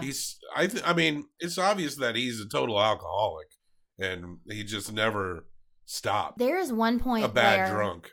Well, yeah, there's one point where the lady who is, I don't know what her title is, but essentially, in old school terms, the madam of the Bunny Ranch. Sure. She tells him, "You're not allowed to drink at the bar anymore. Like, you cannot drink on premises. You are too crazy when you drink." I guess he got drunk and she fired him. And things almost came to blows. Well, yeah, but then his whole fucking family rolls up into her house, which is in the middle of nowhere, in I think she said 5 or 6 trucks. All his brothers and uncles and shit get out of cars and are basically threatening her that she needs to hire John back. Yeah. What kind of bullshit? His family is fucked. Yeah. Fucked.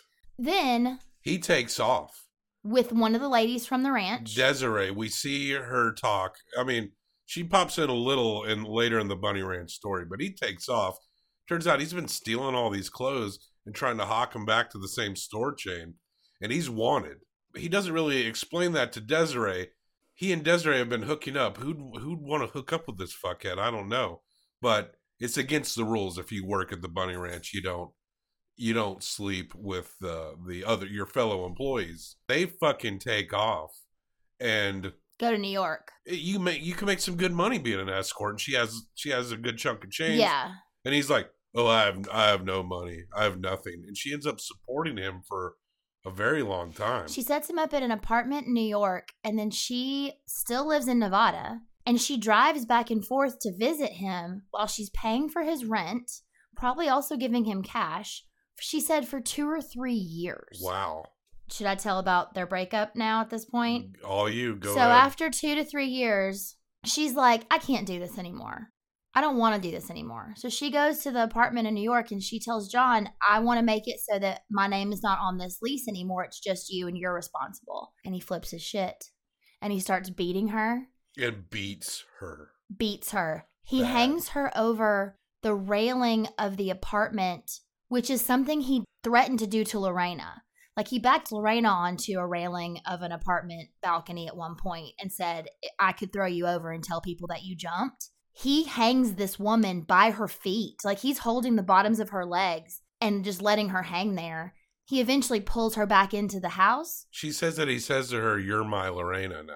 Yeah, he says that. He ties her up on the bed and he proceeds to rape and sodomize her and beat her for days. He says the Lorena thing, "You're my Lorena." He says, "Neither one of you are ever going to get away from me." He probably would have killed her, but she was such a survivor that she lasted through that horrible ordeal. By the way, we don't see Desiree's face in this, and I do not blame her at all. I totally understand. If you want to keep your anonymity, I think it's just brave that she told her story herself, right? Yeah. But she takes off. She sees an opening and she runs. She pretends to be dead. Like, that's the thing. Like, she right. pretends to be dead. And he thinks she's dead, and he goes and starts gathering blankets to wrap up her body to probably go dump her body. Like, that's how fucked up. Yeah, she runs. As soon as she's completely untied, she gets the fuck out of there. And she went to the police, but in so often, there's actually a woman that comes on at this point and talks about it, as in so many domestic situations, she files a police report and she gets like a protection order, but she doesn't say half of what he did to her. Yeah. She basically says that he beat her up. She doesn't talk about the rape at all. And I don't know if she talked about how long it was. She got a protection order, but she didn't tell the full story. So he did get in trouble, but he wasn't in jail for that long. There was a witness at their trial of a kid that actually saw through the peephole John dragging her down the hallway. And this sparks a bigger conversation, which is really what this whole documentary series is about, regarding sexual abuse. Yeah. And Nicole is murdered by OJ. We can all just fucking say that now. And that's an obvious domestic abuse scenario. It was a good thing Lorena cut his dick off. It was good for him because that gave him the best chance to get out of his loser hole, which he blew. And it was ultimately good for the country because it sparked a conversation that was not spoken to very much. It's kind of weird. As far as John goes, I mean, I don't want to say that's the best thing in Lorena's life because she grew to become a better person after that. And she had better things that, you know, the tabloids won't talk about. But getting his fucking dick cut off, that was the best thing that happened to John. It was like his big break. Haha. But yeah. it was his big break, and he blew it. It was supposed to be a really good cut, too, like a solid swipe. Oh, yeah. One of the jurors said that she could have been a surgeon. Yeah. Still can. Right.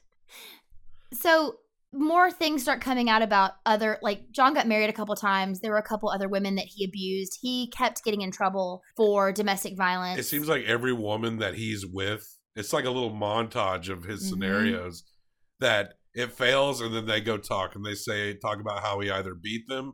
And one woman's talking about like how his dick kind of worked, but like it wasn't like anything.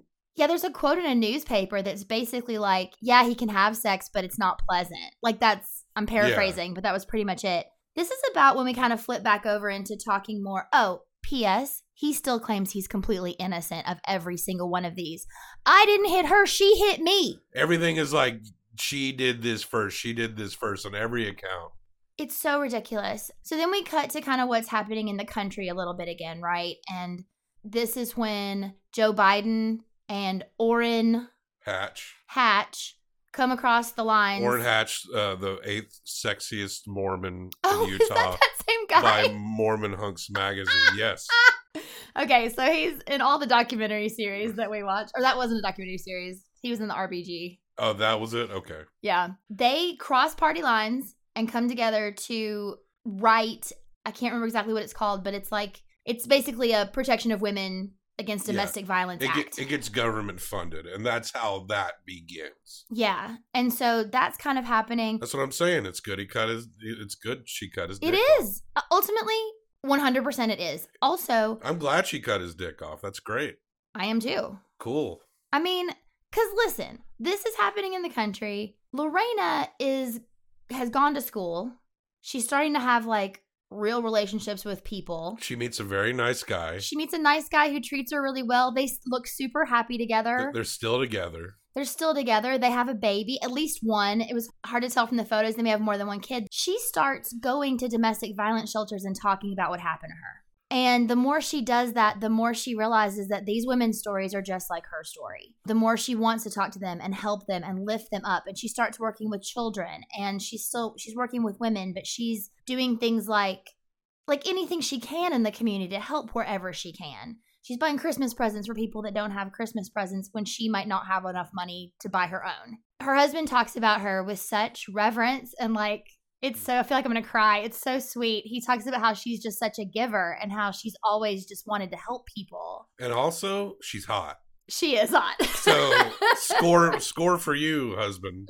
She's a really great person. This is the part where it just, all of a sudden, I just out loud said, she was so much better than him. She was way too good for him. Right, it's insane. It's insane how much better of a person she is than him. She just, when she came to America, she met him within months. She didn't know shit. I know. And he was a man in a uniform. He seemed like a proper gentleman, I'm sure, when they first met. And when you're a predator like that, when you have that control, and we hear John talk about how his dad used to beat his mom, and his mom's brothers used to beat up his dad for beating up his mom. Then his mom went crazy. We hear a story of like abuse in his family and like creeper molester uncles and getting attacked. A brief humanizing moment of John Bobbitt. And we see him, his like own like end montage, and he has personalized license plates on his motorcycle and his, I guess, car or truck that say like Trump and DJ Trump. Now, I'm not shocked, you know. I think John should try to fuck Trump and just videotape that, you know. Why not? He should just have a second dick put on. That would be the next thing, right? Like 2 dicks? I think you need to write him. But don't put your return address No, on. okay. Is this what you're going to talk about, the creepy part? The end? Yeah. Yeah. Which might be, to me, one of the most shocking parts of the whole thing. And yet not surprising at the same time. Lorena pulls out a stack of like letters, and I at first I'm like, oh, this is all like fan letters. Fan letters, because it's all addressed to Lorena, and there's like cards and letters and so much stuff across a table full. Years worth, so many that she hasn't even opened them all. Turns out they're all from John Bobbitt, not from when they were together, but after the fiasco for years going on. This dude has been writing her letters, saying things like, I just wanted to let you know that I thought about you today.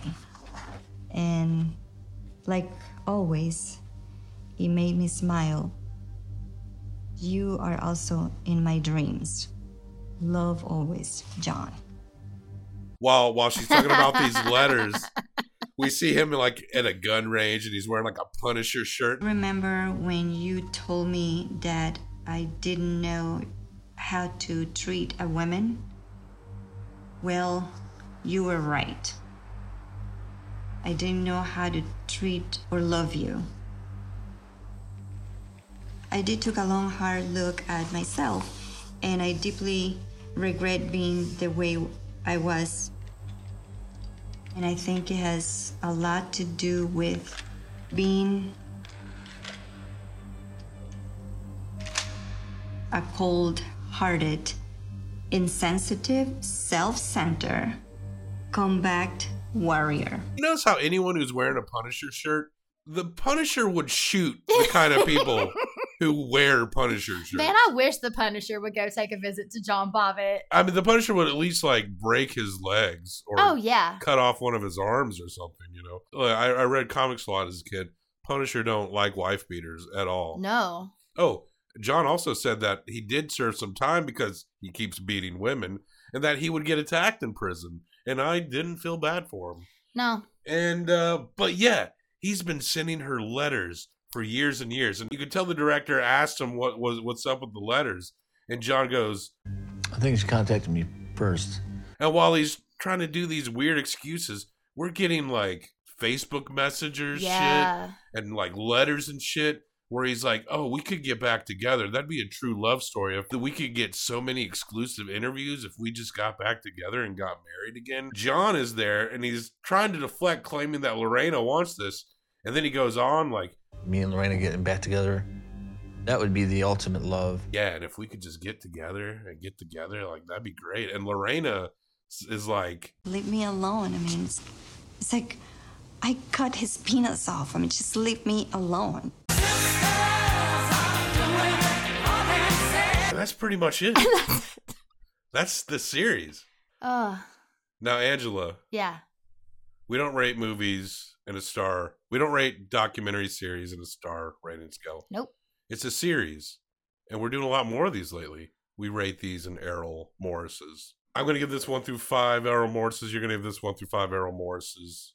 And then we're going to combine them for best out of 10 Errol Morris's. What did you think of this documentary series, Lorena, by Joshua Rofe, or Rafi?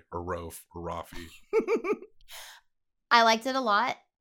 I always enjoy court footage. Oh, yeah. So episode 2 and 3, I was about it. It was very difficult to watch at some points. I got really angry during some points. The editing was very good, I thought. Going back and forth between the testimony, especially to drive the point home of how polar opposite these testimonies were.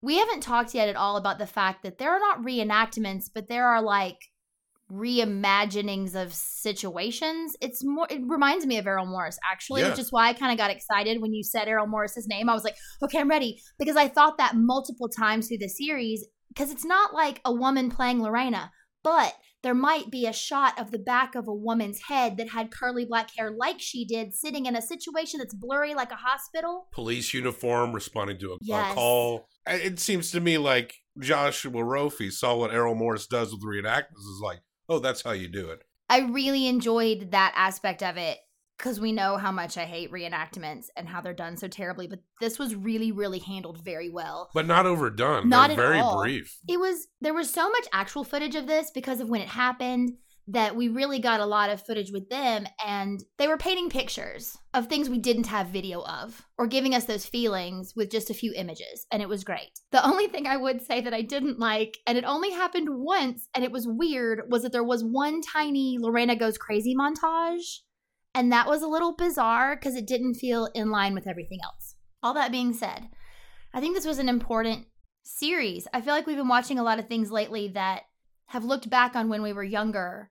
Being a grown-up now and knowing the real details surrounding these situations, it's interesting how important these things were that at the time seemed like just tabloidy things. I'm going to give it a 4.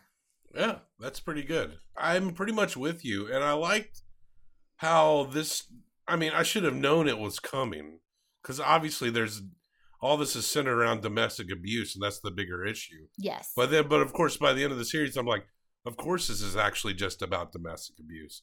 I mean, it's hard not to talk about this story. It's such a sensational story.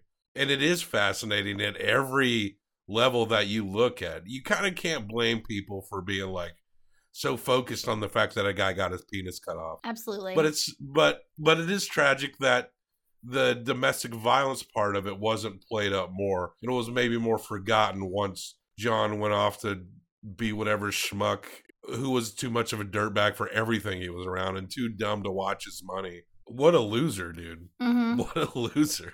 Mm-hmm. It's unreal. I feel like we're in the age of like, John's not successful, but we're in the age of like rich losers, you know? Mm. Like the president is a schmuck. Yeah. It's like an embarrassment. And as of right now, there's this college admissions scandal thing that's heard like about coming this. on.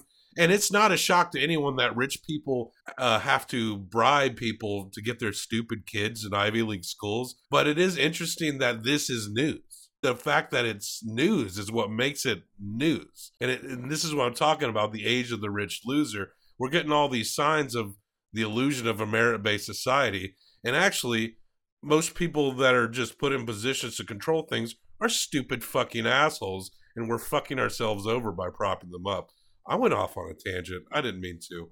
But I like how it went into the greater issue of domestic violence. Yes. And it did it in a way, it ended in a hopeful, very hopeful way, despite the weird letters that John's still sending Lorena. But it wasn't like hokey. It wasn't like a Hallmark card kind of bullshit. And I really appreciate that, because sometimes when you're trying to force a message, it can, even if the message is good, it can come off like kind of like ham-fisted. Like you're trying too fucking hard. But Rofe, actually, I thought played that out very well. They were really careful, too. I feel like at the end, it was hopeful, but it wasn't like, the problem is better now. There's still a long way to go. If something like this happened today in our current climate, it may be handled the exact same way in the media. Yeah. And we need to think about that. Things are different, but things aren't that different. Like, Yeah. you can't stop progress ultimately. Like, no, at some point, most people just don't give a fuck if you're gay, you know, and then they move on. You can see society sway in these ways. We need to make sure that these things that dictate to us, not even just politicians, but media. I mean, I criticize media all the time. I don't watch any 24-hour cable news networks. There was someone in this documentary, and I don't want to disparage them. It seems like they do a lot of good work regarding domestic violence, but it was listed as Huffington Post journalist. Yeah. And it's like, when I read the Huffington Post, regardless of whether or not I agree with the article, I don't read the Huffington Post and think journalism. And I think that's a big problem too, is that our standards are so low. And I don't want to criticize the media in the way Donald Trump does, because Donald Trump just wants the media to regurgitate his bullshit. Right. He pretty much has his own network in Fox News right now. Yeah. But media, they have this habit of pretending when the pendulum of society goes a certain way, and they go with it. Media has this bad habit of acting like it was always there the whole time. Yeah. When really they are often complicit and have been a part of it for a very long time. And I know media doesn't look good in this documentary series, but I don't fucking care what news outlet you're talking about. Everything's with a grain of salt. And you know what? All those motherfuckers are just reading like 6 newspapers and regurgitating shit and spinning shit. Like, there is real journalism out there. It's like the few papers that are left, and all these fucking talking head bullshits are just reading 6 to 10 newspapers and spinning things the way they want. And those are dying. And those are dying. And that's going to suck, because the little modicum of actual news we get is from those papers that are dying. Mm-hmm. Oh, boy. I guess this is also about media as well. I think it's about media and domestic violence and, God. You know? Yeah, that's enough. But it ends hopefully. Yeah. And unless you're John Wayne Bobbitt, then you just look like an insufferable loser with Trump personalized license plates.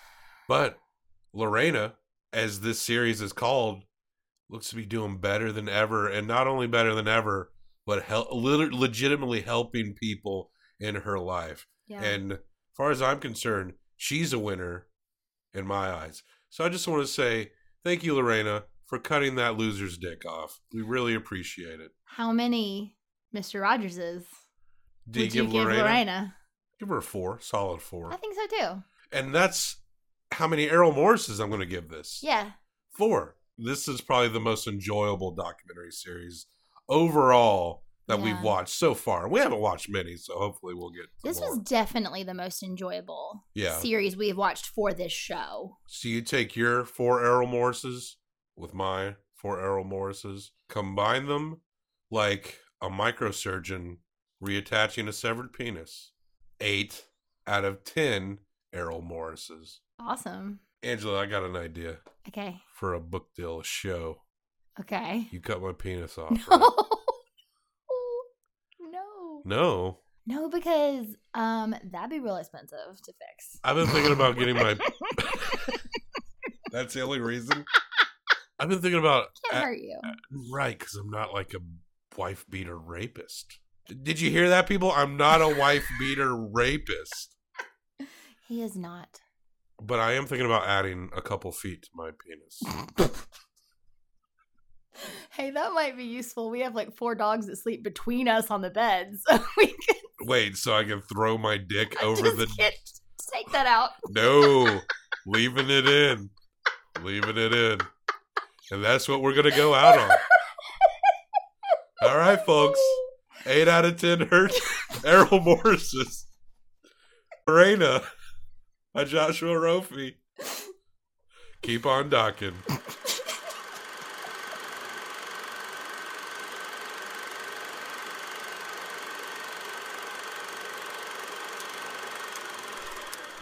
Test. Test, test, test, test. Howard Stern's penis. Howard Stern's gross, penis. Gross.